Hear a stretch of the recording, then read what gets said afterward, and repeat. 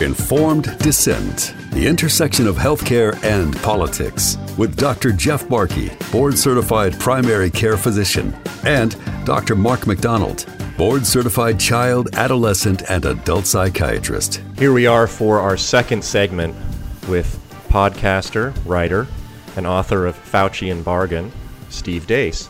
This is Dr. Mark McDonald and Dr. Jeff Barkey on Informed Dissent, the intersection of healthcare and politics. We just finished our last segment with Steve Deace discussing his views on whether or not the Wuhan virus was accidentally or intentionally leaked out of the Wuhan lab of virology. And Dr. Barkey wanted to continue on this conversation with Steve with a very, very important question. Jeff, why don't you repeat your question for our listeners and allow Steve to continue with our conversation? Absolutely. Steve, thank you again so much for joining us. You've got some incredible insight in what's going on here. Mark and I have been talking about this for many, many months now, and you seem to encapsulated it in quite a way. You talk about the gain of function, the Faucian bargain, the evil nature of what Dr. Fauci has been doing, the Marxist underpinning of this whole movement to do away with science and to interpose big government instead, one size fits all for everybody. It's interesting because normally if I'm curious about the latest developments and treatment protocols for any disease, you name it, asthma, diabetes, cancer, hypertension, cardiovascular disease, there's an endless number of websites and institutions I can look to, Mayo Clinic, Massachusetts General, etc., on and on and on, that have these protocols. There isn't a single healthcare institution that has a protocol to treat COVID. Instead, it's private folks that have had to step up. It's the frontline doctors with their experience of treating thousands of COVID patients that have put together these protocols.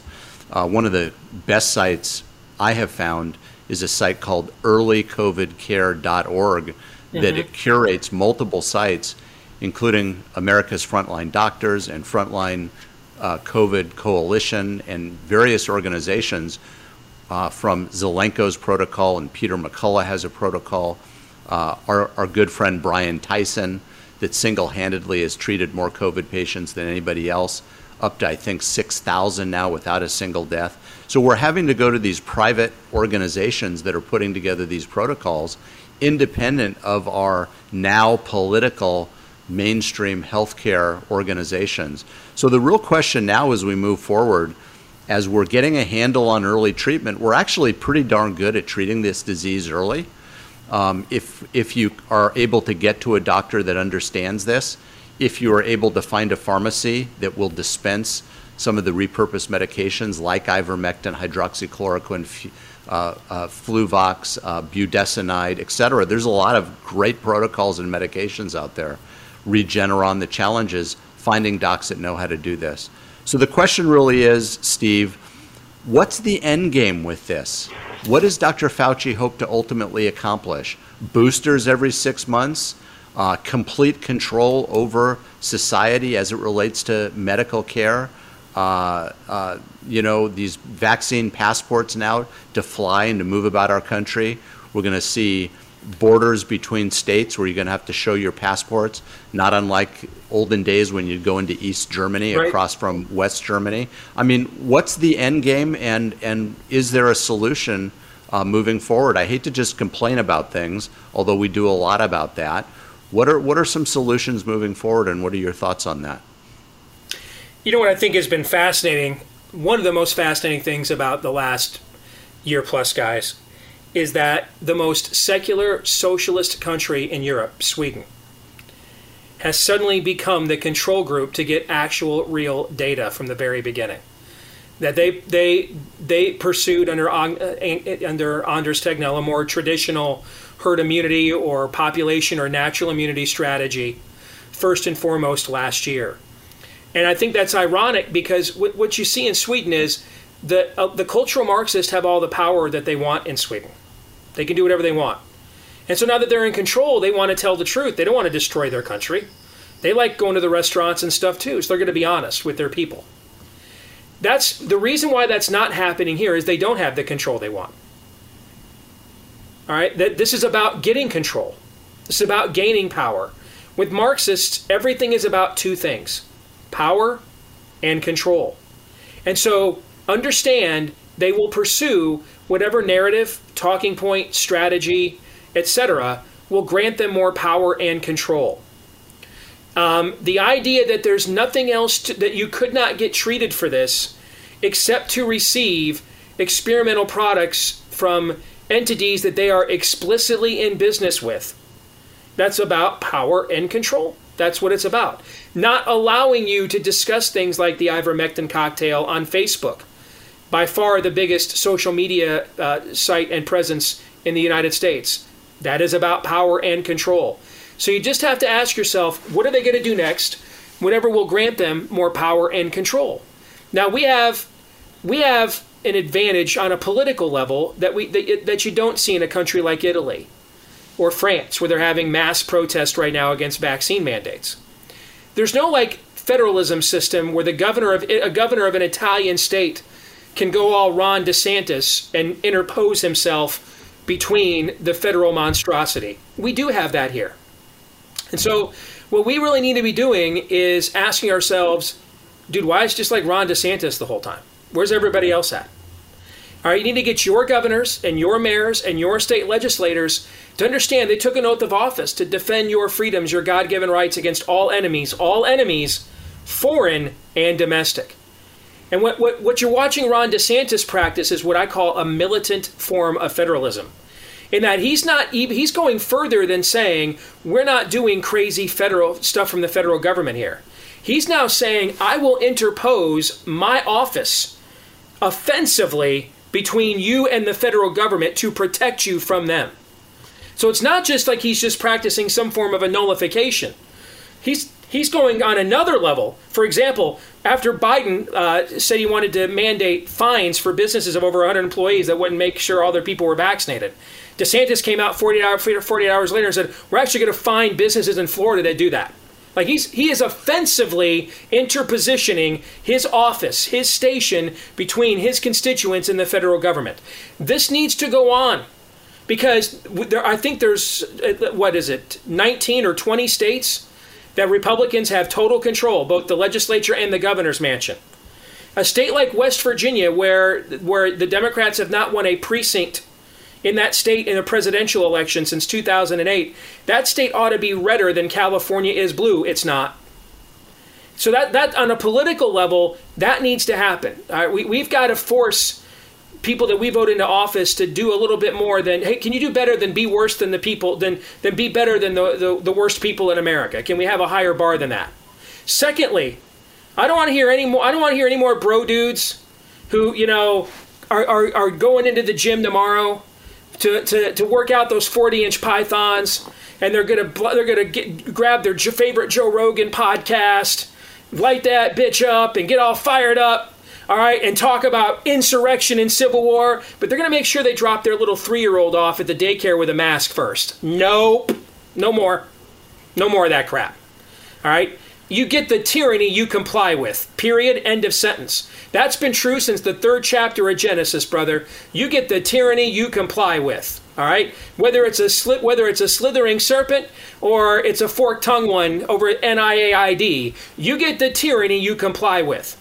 And people need to start saying, no, we're not doing this stuff anymore. No. And one of the things that we say in Fauci and Booster about vaccine mandates is they violate the Nuremberg Code explicitly, and therefore they should be opposed and resisted by any peaceable means necessary. Right now in Italy, the unions are talking about massive strikes. Truckers are talking about just not driving and shutting down supply chains. Yes, that needs to be happening everywhere. You need to cause them pain. All right, too many of y'all just are too nice. Get comfortable being uncomfortable. All right, and understand that whichever side of this argument is the least concerned about its comfort is ultimately going to win, because we are not a nation of laws, and we never have been. We are a nation of political will and we always will be. Steve, you just, I think, hit the nail on the head with a topic that's near and dear to my heart, which is the emasculation of the American man. Mm-hmm. I had a woman interview me up in Canada recently. Canada is obviously far, far, far more gone than the United States. And she said, when I go outside and I look around me and I see the men with the big python muzzles and the tats and the AR-15s and the camo and the gun racks, and they step into their truck and they put a mask on, she said, I don't feel safe. Yep. I feel terrified. Yeah. I feel absolutely terrified. And you said, and you introduced yourself and described yourself as a data guy. And I, of course, am highly respectful of data because I think that's how we need to drive our decisions when we make medical prognoses and diagnoses and plans. We can't go with chicken bones from Haiti in order to determine how we treat a patient. And yet my experience has been that data has been completely useless in the last year and a half, utterly useless in terms of strategic value. And I believe the reason is exactly how you just described it. The people who are making the decisions are not driven by data. They're driven by money, power, control, the Marxist strategy. And any data that is inconvenient is suppressed, is defamed, is slandered, is canceled, and so is the speaker and the distributor of that data, whether it's a person or a platform or a book, etc. So if data does not work strategically, what does? And I think you just pointed to one potential solution, one way out, which is to push back offensively. Rather than engaging in this very respectful sort of Lincoln Douglas style debate where you're assuming that both parties are on the same side of truth and wish to find through hypothesis, antithesis, synthesis, this very respectful intellectual debate to find out what the actual solution is to our problem, we need to acknowledge and accept that that's not the playing field that we're in. And if we continue to act as if just the truth, just the good fight, so to speak, is going to prevail against a communist and Marxist enemy, I think we're doomed. I think that they are just going to continue to ratchet, step back half a step to give us some breathing room, and then ratchet forward 2 more steps, half a step back, 5 more steps forward. The only places where I see freedom continuing to have a fighting chance are places where, as you described and gave an example of, Ron DeSantis is going actively after businesses and schools that force masks on children, that threaten to fire employees who don't get vaccines, because those are the places and those are the leaders who understand how the game is being played. Do you agree? I think this is I don't see any other way right now of fighting back simply by providing information. And I'm not disagreeing with the importance of that, and it has to be relevant in the longer arc of our fight, but it's not sufficient. So let me take what you just said and apply it to another enterprise, another venue to affirm your point, Mark. One of the greatest evangelistic books of the 20th century is Josh McDowell's Evidence That Demands a Verdict. And it does a phenomenal job using largely historical sourcings and non-biblical canon to provide a ready defense, an apologetic defense intellectually for the Christian faith. However, as much as I love that book and admire Josh and I still want to be like him when I grow up, I don't believe that there's a lot of sinners out there that you can show that book to and they're going to say, you know what? I was really enjoying this immoral behavior quite a bit. And then I read I read that we have more copies that Pliny the Elder mentioned to Jesus of Nazareth, in the 3rd century, as did then Tacitus and Josephus. And you know what? I'm going to go ahead and tell my hot girlfriend we just can't shack up anymore, and I guess we'll just be celibate till the wedding night. I think the list of people that will be moved by that, immersed in their sin, is un poquito. But that doesn't mean that such a work does not provide a colossal service. What it really helps is other believers. It gives us confidence to know there's reasons for the hope that we have. And so now take that confidence and take that faith out into the world and engage. You do have good answers to difficult questions. The other side doesn't. That's also why I provide this data to my audience. I know the percentage of their panic-stricken Branch Covidian neighbors and family members that will feel like thank you for freeing me, as opposed to sign of the cross, is much smaller, unfortunately. But it gives them confidence to know, you know what, I'm on the side of light, I'm on the side of truth, I'm going to take this fight to them. Because here's where we're at right now. This is not a political battle in America. This is a spiritual and epistemological one. Where you mentioned, you use some good terms there, the antithesis, the thesis. Where this is the Hegelian dialectic is the argument now. I just merge every side into one syncretistic soup that advances my narrative. And it used to be, you had corporate America and the conservatives on one side and big government and the liberals on. Those sides are all gone now. Now we got Bill Maher on his show last night saying, how do we know ivermectin doesn't work? Here's where it is now. It's critical thinkers versus the spirit of the age. It's people of some very different belief systems and ideologies, like me and Bill Maher, for example, who do, though, think that they should reserve, they have the freedom to reserve for themselves some power to critically think for themselves. And right now, the spirit of the age wants to deny that across the board. It wants indoctrination, inculcation, compliance. There can be no critical thinking here. And they looked from man to pig and pig to man and back to pig again, and they couldn't tell the difference. That's where we are right now. It's culture by Hegelian dialectic. It's just all narrative now. And so it's critical thinkers versus everybody else. I mean, I spent the early part of my political career debating the people like Andrew Sullivan and the worldview that he spawned with the gay rights movement. Nowadays, half of the tweets he sends out could have come from my Twitter account. All right? Why? Because we're both critical thinkers. Now, we came to dramatically different conclusions about human nature and its place in the world, but we both agree we reserve some right as human beings in our place on the top of the food chain to critically think for ourselves. The powers that are at stake here right now don't want to let you do that anymore. They want mass compliance. And so that's really the battle now, can we even introduce critical thinking into the argument? Can we, as Spurgeon once said, let the lion out of its cage so that it will defend itself just fine? All right? That's the battle we're in now. The awake versus the asleep, really. Yep. So let's break it down. You've got a single mom who's a school teacher who's being forced to be vaccinated or lose their job. You've got a nurse who's worked for 15, 20 years, and if she just hangs in there for a little longer, she'll be able to retire with a nice pension. She's about to be fired because they won't allow her to work if she doesn't get vaccinated. You have a career military person who has a pension that he's been counting on or she's been counting on, but doesn't want to get vaccinated, and he or she is about to get a dishonorable discharge if they don't comply.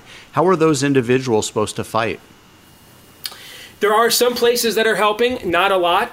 I mean, I have personally gone to one of the largest conservative legal firms in the country, whose head is a longtime friend of mine, and I have done everything from lobby them privately to shame them publicly to try and help more and more people. But there are some places you can go, places like Liberty Counsel and Matt Staver, places like We the Patriots USA. There are some places that you can go that now they're getting so overwhelmed right now with people begging for help that, get in line. But there are some places that you can go. But this is the first thing that I think that people need to do.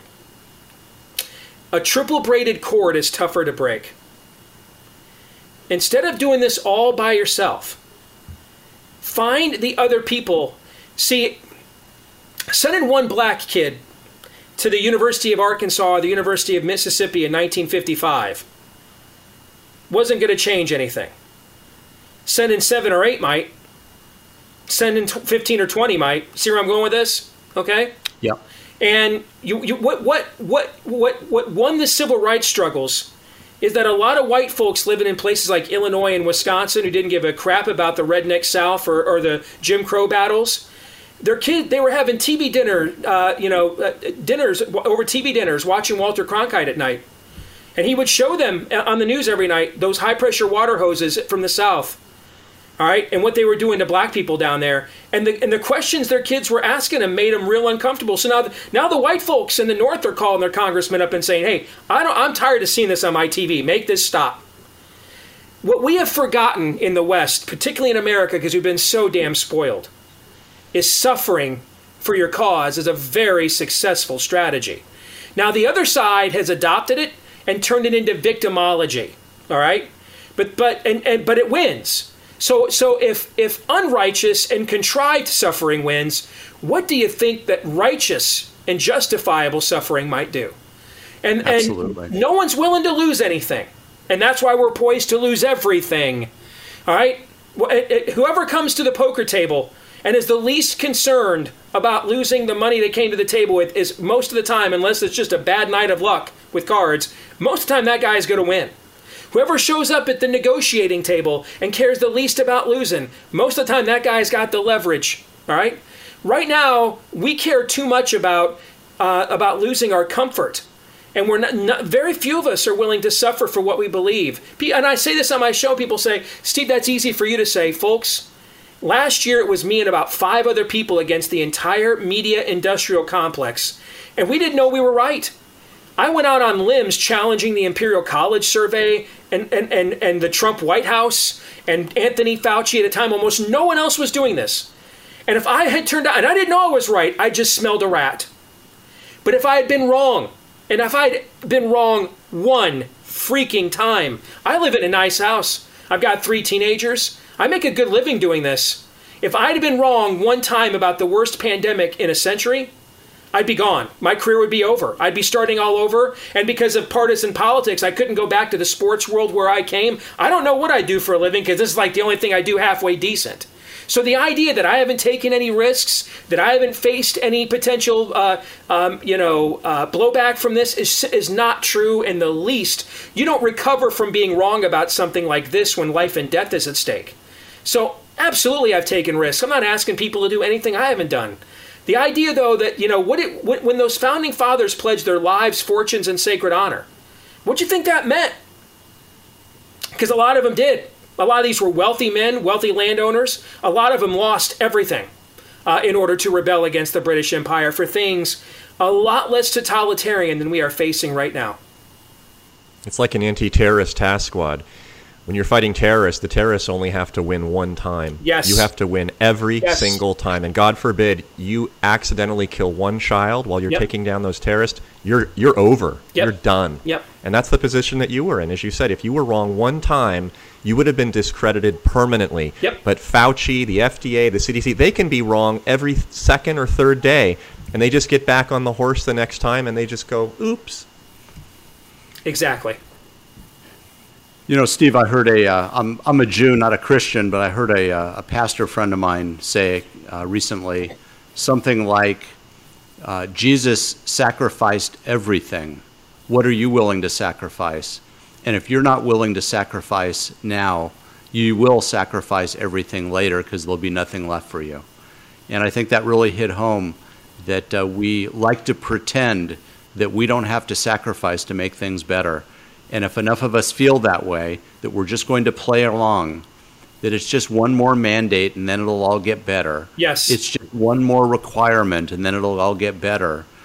Before long, just like the Jews in Nazi Germany found themselves being put in cattle cars and shipped off to concentration camps. And we're seeing that now almost literally in Australia, where they have completely lost their freedoms, where they're no longer allowed to go out of their house, where they're being arrested if they stray too far, if they interact with friends, if they don't comply. And it's been quite frightening what we've been seeing going on. So let me speak then in an explicitly Jewish context for a second. Because what you just articulated, this is where Joshua looks at the people and says, if Baal is God, go and serve him. But if God is God, serve him. In other words, you can't serve two masters. He says, and as for me and my house, we will serve the Lord.